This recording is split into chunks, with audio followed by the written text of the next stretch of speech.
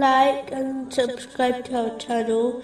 Leave your questions and feedback in the comments section. Enjoy the video.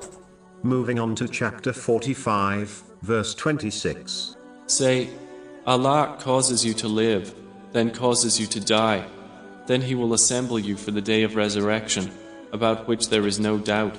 Allah, the Exalted, alone created, and controls both life and death. The Muslim who understands this name will submit and obey the commands of Allah, the Exalted, without fearing any of the creation, while knowing nothing controls life or death, except Allah, the Exalted. A Muslim should act on this name by bringing their heart to life through obtaining and acting on useful knowledge. They should cause death to their ego and negative characteristics by striving to remove them from themselves. The trumpet blast will lead to the death of the creation. This has been confirmed in a narration found in Sahih Muslim, number 7381. The important thing to learn is that this is a call which no one can or will reject responding to.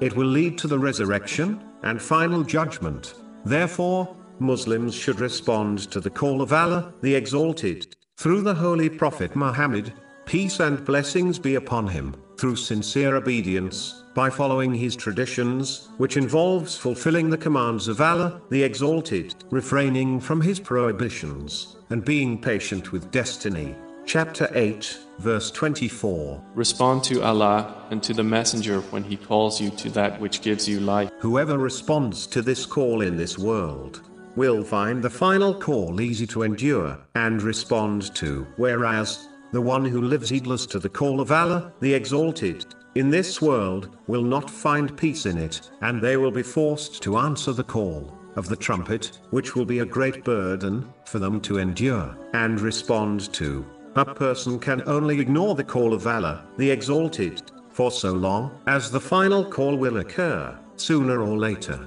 and no one will be able to avoid or ignore it. If this is inevitable, it makes sense that one respond to it now, today, instead of living in heedlessness. If one hears the trumpet blast while heedless, no action or regret will benefit them, and what comes after for this person will be even more terrifying.